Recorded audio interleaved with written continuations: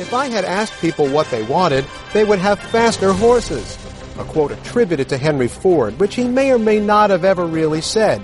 It's that spirit of innovation in the status quo world of horse racing that led a lady named Robin Malatino to come up with a unique way to market her new stallion, War Dancer. I'm psyched to be selected as America's most eligible stud. I mean, really excited. Can a social media campaign really affect whether owners would breed their mares to this stallion? Plus, what to make of the thoroughbred drug trial where a witness said that everyone's cheating? It's all straight ahead on this edition of In the Gate. They're in the gate. They're in the gate. In the gate. They're in the gate. It's a head-bobbing finish.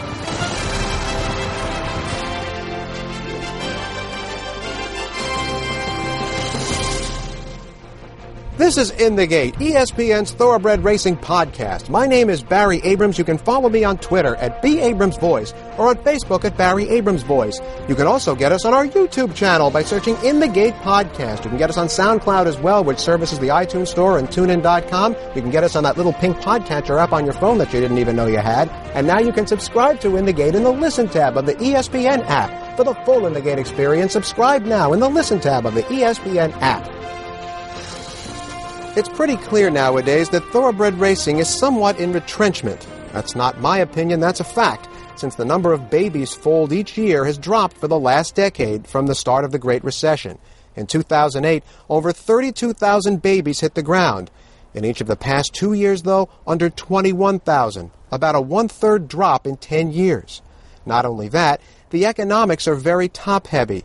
As you might imagine, of all the stallions that stand or stood in North America, some are deceased, though their offspring continue to run, the top 24 stallions by earnings are based in Kentucky. Those sires, of course, are in the most demand. If you take all stallions based in Kentucky, they account for over half of all mares bred in the U.S. in 2016. In 2000, that number was under 35%. That means less demand for sires outside Kentucky. So what if you're someone like Robin Malatino, whose Sugar Plum Farm is a strong gallop away from Saratoga Racecourse in upstate New York? Robin Malatino has a stallion named War Dancer, a son of leading sire Warfront. His career ended last year with 6 wins and 30 career starts, including 2 graded stakes wins. War Dancer is in third, and on the inside, Charming Kitten tries to get through. Charming Kitten, Redwood Kitten still right there. The outside, War Dancer has the best stride late. War Dancer to the front, Jack Milton arrives on the scene with a late thrust of energy to the far outside. A driving finish, a photo finish, a three-way photo. War Dancer. Yet it's been hard to sort through the clutter to get some attention for a horse not based in Kentucky, even one with a good track record. So Robin Malatino has tried something a little unique in the world of thoroughbred marketing. After watching The Bachelor, it has been a dream of mine to be America's most eligible stud. I'm so ready to find the best 100 mares to breed to this year. It was David Ogilvy, founder of the renowned Ogilvy & Mather Marketing and Public Relations Agency, who said, "The best ideas come as jokes. Make your thinking as funny as possible." Let's dive a little deeper into this concept as we welcome in Robin Malatino of Sugar Plum Farm, who joins us here in person here on In the Gate. When you purchased War Dancer for your farm, what did you think or know about the difficulty of breaking through the stallion clutter? So we didn't exactly purchase him for the farm. We bought him in the yearling sale here in Saratoga in, I want to say, so he's a 7-year-old, so we bought him in 2012. And Kenny McPeak actually bought him for us. Actually, Kenny McPeak actually bought him for himself and didn't have any owners. And we knew Kenny, and Kenny said, "I bought this horse. I think he's going to be awesome. Do you guys want a piece?" So we ended up taking a majority piece, and then some of our other friends took the other pieces. So we actually bought him as a yearling, and then we raced him. And after his racing career, that's when we decided to stand him stud. When did you realize it was going to be difficult for a stallion, even one with a good record, who's not based in Kentucky, to get attention? That's a great point that you bring up. So when we first stood him, I thought this is going to be easy, right? He won over $1 million. He's one of the top Warfronts in the world. He's number 6 in the world. And I thought, okay, they're going to line up in New York because he'll be the best stallion in New York. Everyone's going to line up. This is going to be easy. We should close his book by October. Well, nobody lined up. The New York program doesn't work like that. So I realized, we've got to come up with another plan. And to be honest with you, failure was not an option. Once we realized that we committed to this, we said we got to figure it out. So one of the things we did to figure it out is we said we've got to go outside of New York because we wanted quality, not quantity. Quantity's easy. We wanted quality. The better the book he has, the better the book that we build, the more strategic in the early days, the better the chances of his offspring, doing well at the track.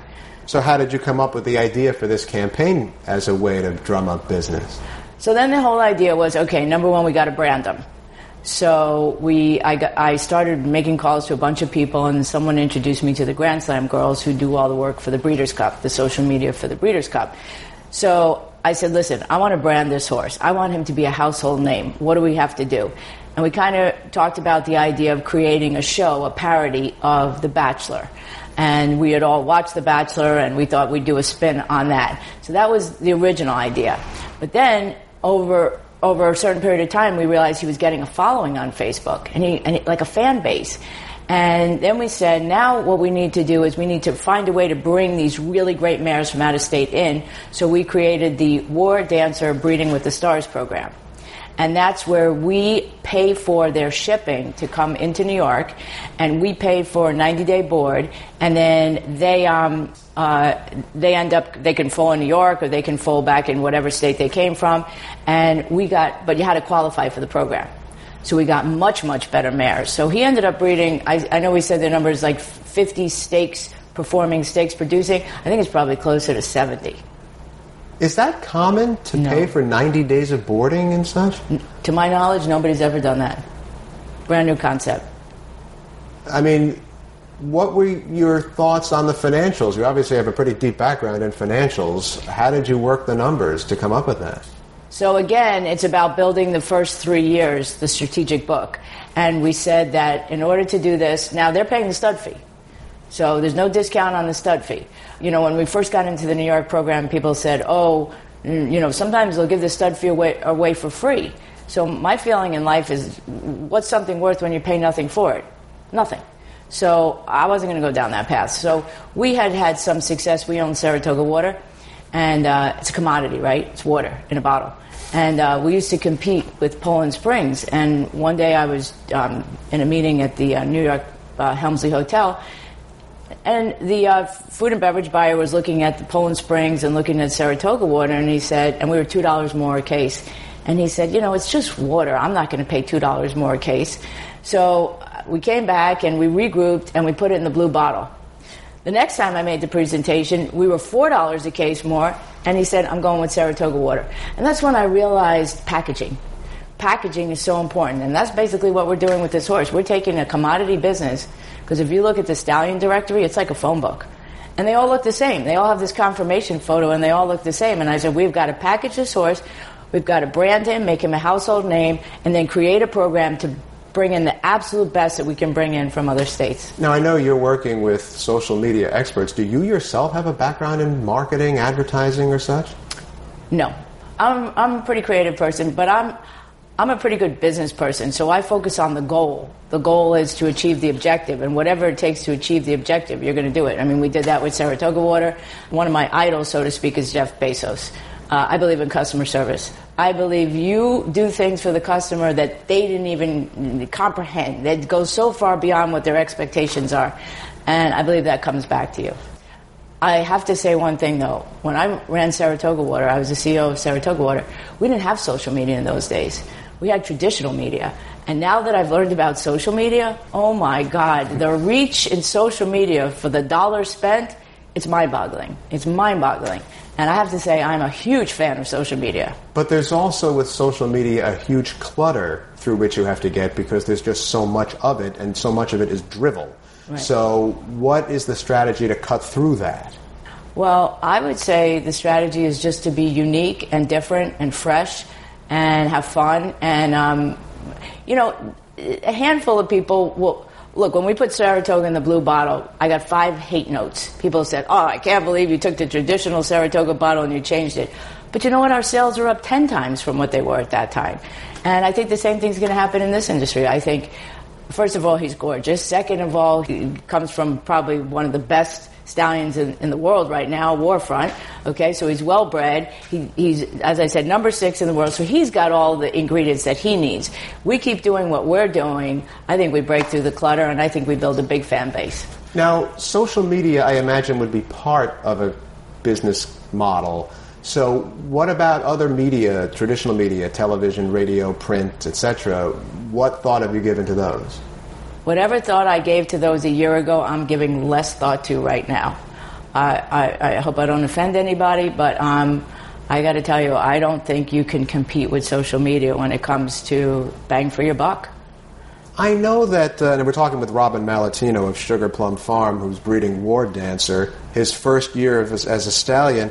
I know you've been involved in a couple of unrelated businesses that you've mentioned. I mean, in terms of branding, in this business where they're not so accepting of change, how have you managed that? That's a good question, too. So a lot of people think in a box, right? Not only don't I think in the box, I don't even see a box. So we're just going to approach this from a whole different standpoint, and we're going to have some fun, and we're going to do the best that we can do and build his book as strategically as possible. So I don't know if you know the numbers, but in New York they say, your first year, maybe you're lucky if you get to 50 or 60 mares. He actually bred 2 and has 103 in full.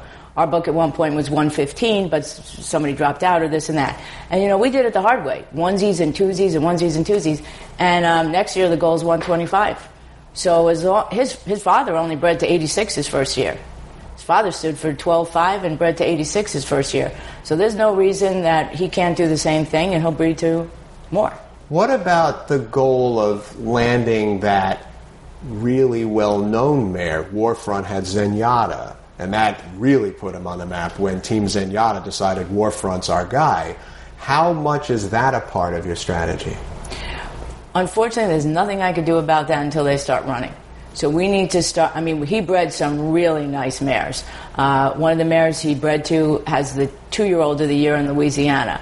One of the mares that he bred to is a half-sister to the mare of the year in Canada, in Ontario. So we have a lot of those kind of mares in our mix. But as far as him breeding to somebody of that stature, he'd have to prove himself in the track. So we're about 3 years away. I have to eliminate one of my sweet mares and send her back to pasture. I'm not looking forward to making that decision. As a veteran businesswoman, you know that most businesses are copycat businesses. When somebody finds something under the hood, as race car people would say, everybody starts doing it. So if people see this ad campaign and it becomes successful, let's say, how do you stay a step ahead of that game? Well, that's another good question. You have a lot of good questions today. I would say, how do we stay? First, I don't sleep a lot. I mean, the team will tell you that we are constantly changing. I mean, last year we thought we would just do a blog. This year we're doing a video series.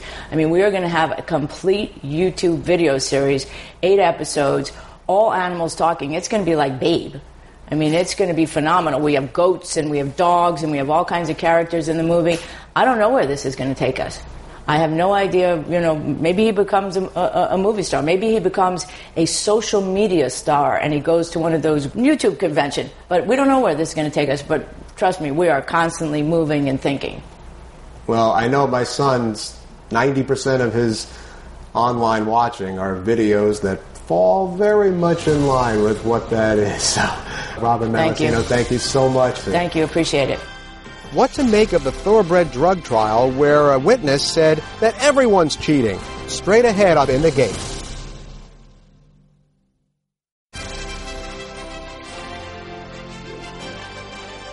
Welcome back to In the Gate. In June, a trainer at Penn National Racecourse in Pennsylvania named Murray Rojas, who is female, by the way, had her license revoked for directing her veterinarians to give her horses medication on the days they raced. Other than the diuretic Lasix, no other raceday medication is permitted in the United States. Rojas was convicted of 14 felony counts of misbranding prescription drugs as well as conspiracy. She's been permanently barred from Penn National, according to the Pollock Report website. What was particularly interesting during the Murray Rojas trial was when another trainer at Penn National, Stephanie Beattie, said under oath that she routinely did what Rojas was convicted of doing, using the same vets to give her horses medication on race days. Beattie said, and this is a quote, "Almost everybody did, 95 to 98%. It was a known practice. We wanted to win, and they weren't testing for those drugs at the time." Wow. Now, Beattie was under suspicion by the FBI as well, the Pollock report said. She agreed to cooperate with authorities and added that she has stopped cheating. So what to make of all this in the big picture? For that, we welcome into In the Gate for the first time Matt Hegarty, whose specialty with the Daily Racing Forum is covering off-the-track issues. What were your first thoughts as you saw the Murray Rojas trial unfold? Well, I think my first thought was that you were a little surprised that Rojas decided that she was going to go to trial on this. A number of veterinarians and a number of trainers had already accepted guilty pleas for basically the same charges that she was facing. Those guys, obviously their racing careers are over. It was obvious going into this trial that she wasn't going to emerge unscathed no matter what happened. So I think there was a lot of disbelief that she would actually go to this point to fight these charges. Now, at the same time, what she was accused of doing and what everyone else was accused of doing was kind of considered routine back there, as Stephanie Beattie's testimony indicated. And to a lot of horsemen, what was happening was a bending of the rules. It wasn't a breaking of the rules. How do you figure that? Well, because it's technically illegal to administer anything but Lasix to a horse on race day. But a lot of horsemen do what they call a pre-race, which is a vitamin, and it's not an injection, but they use basically a syringe to inject it into the mouth so the horse swallows it. So it'll be a concoction of vitamins, maybe a anti-bleeding medication that probably doesn't do anything. But then there were also, in this case, some horsemen injecting estrogen and some various other substances into the horses. So this was considered, and it's considered at a lot of small tracks, kind of routine. They're not powerful drugs. People think that they give them just a little bit of edge, and the only problem is once you know that one guy or girl is doing it, every other trainer is going to try to get away with it. Well, that's the thing. How much validity do you put in what Stephanie Beattie said about 95 to 98% of them are doing it? Yeah, I mean, it's hard to characterize whether or not that was entirely truthful. She was testifying on the basis cooperating with investigators, and she was not. There were no charges brought against her, unlike these other trainers and veterinarians that were caught up in this investigation on the backstretch over the course of several years. So at that point, she is saying, well, everyone was doing it, which gives her a way of saying that even I was doing it and so was she. So I would say, though, that most people back there were probably doing something similar to what she was doing, whether or not it was just getting a vitamin B12 shot and not marking it down or backdating the veterinary records because it is technically illegal, or doing something more dangerous, such as administering a mild painkiller that could hide a horse's soreness, which actually can be a very dangerous thing to a horse and a jockey. Do you think the level of cheating is dependent upon the size of the track? In other words, Penn National is a smaller track than the ones on the New York circuit. Do you think that makes a difference? I think because the stakes are lower on a small circuit and maybe the pressure is higher. You know what I mean? Because you have to win races to just keep going. That probably there's more incentive to bend the rules than there are on the big tracks. If you are somebody racing at Saratoga, you have purses that are enormous. You can pay your bills. If you can win, 3 or 4 here or there. At the smaller tracks, you've got to win consistently, very consistently. In a lot of cases, these trainers also own shares of the horses or own the horses outright, so they have a lot on the line. Conversely, at the bigger tracks, if you bend the rules at the bigger tracks, you have a lot to lose because they're going to send you down to the smaller track, and it's a lot more comfortable up here than it is on a minor circuit. Matt Hegarty of the Daily Racing Forum with us here on In the Gate. I'm afraid of what your answer is going to be here, but what do you think will be the thoroughbred racing industry's response to these revelations? I don't think that they were in any way revelatory. You know, these smaller tracks sometimes have a culture on the backside that you do what everyone else is doing to win. You know, I had one horseman tell me 20 years ago, and I always remember it, and he called it the blue balloon theory, that if somebody went out and tied a blue balloon to their horse and that horse won a race, the next day you'd see 98 horses with blue balloons tied to their tails. The cultures on the backside, especially on the smaller tracks, because of the pressure we talked about, they're under consistent pressure to win, and they don't want anyone else making them look like a fool. And a lot of times you have 3 or 4 veterinarians serving the entire backstretch. If they're doing one thing for one guy, they're going to do it for somebody else. All right, I'm going to blast that theory right out the window, because Kendall Hansen had the 2-year-old champion, and he painted his horse's tails blue, and nobody else did it after that. Right, so yeah. there your theory's right out the window. Well, he painted it blue before the bluegrass, which he won, right? Was that right? Was it before the bluegrass? I don't want to say something. Because I thought the steward said that he had to wash it out, if you remember. He did have to wash it out. Yeah, it seemed like too much trouble. So another interesting and somewhat related story has emerged recently, courtesy of veteran writer and talk show host Ron Flatter, who writes for Brent Musburger's Vegas Stats and Information Network, VSIN. This one is about expanded out-of-competition drug testing of horses who have either qualified or are likely to run in the Breeders' Cup. And the article says that testing is starting in August, starting now, both here in the U.S. and overseas, and will continue right through the Breeders' Cup in early November, and that this added testing is in response to Masochistic, the Breeders' Cup sprint runner-up whose post-race test showed a trace level of an anabolic steroid, and Masochistic was disqualified, and he and his trainer Ron Ellis cannot participate in this year's Breeders' Cup.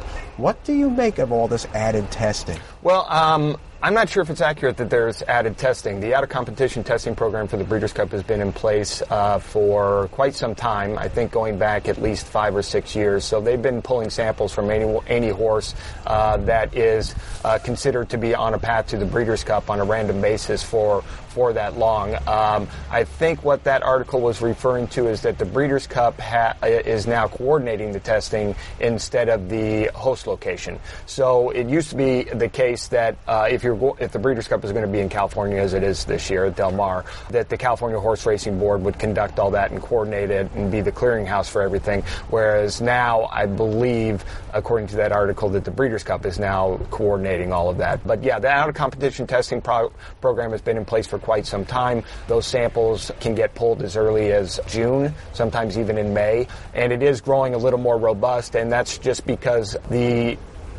especially at the higher end of the game, at the larger racetracks, you see more and more out-of-competition testing, especially in the more aggressive jurisdictions such as California, Kentucky, and New York. Do you think this heightened awareness due to Masochistic is going to wear off, or do you think this will become the standard? Oh, no, this will be the standard. Oh, without a doubt. We haven't seen, all we've seen is out-of-competition testing programs growing. And so I can't imagine the racing industry, especially when you look at the other professional sports leagues and amateur athletics that's governed through, say, the NCAA or the Olympic Committee. Everyone is going to more out-of-competition testing. It's considered the best way to look for these new designer drugs. It's considered the best way to keep participants in every sport on their toes, to keep them from being incentivized to cheat. So, no, I don't think you're going to see any kind of erosion in support for out-of-competition testing. Our thanks to Matt Hegarty and to Robin Malatino. At first glance, news reports from Illinois and Arizona portending thoroughbred racing's ultimate doom will make you ask whether the boys cried wolf one too many times or whether there's cause for hope amidst the gloom. Illinois claims it can't compete with other states around it, whose race purses use casino money as fuel. In the short term, Illinois is right, but long term, banking on casinos will expose racetrack officials as mere fools. Purse money in Arizona comes not from casinos at all, but purely from the dollars people bet. So if there isn't money to sustain the industry there, that's the clearest indicator we've seen yet that the business is reshaping. And yes, it would be a shame if these deeply rooted regions lost the sport. But a smaller, concentrated industry would do much good. A smaller scale might clear up some of its warts. You can get us on our YouTube channel by searching In the Gate Podcast. You can get us on SoundCloud as well, which services the iTunes Store and TuneIn.com. You can get us on that little pink podcatcher app on your phone that you didn't even know you had. And now you can subscribe to In the Gate in the Listen tab of the ESPN app. For the full In the Gate experience, subscribe now in the Listen tab of the ESPN app, and you can follow me on Twitter at @BAbramsVoice or on Facebook at Barry Abrams Voice. That's In the Gate for this week. I'm Barry Abrams. We'll see you next time.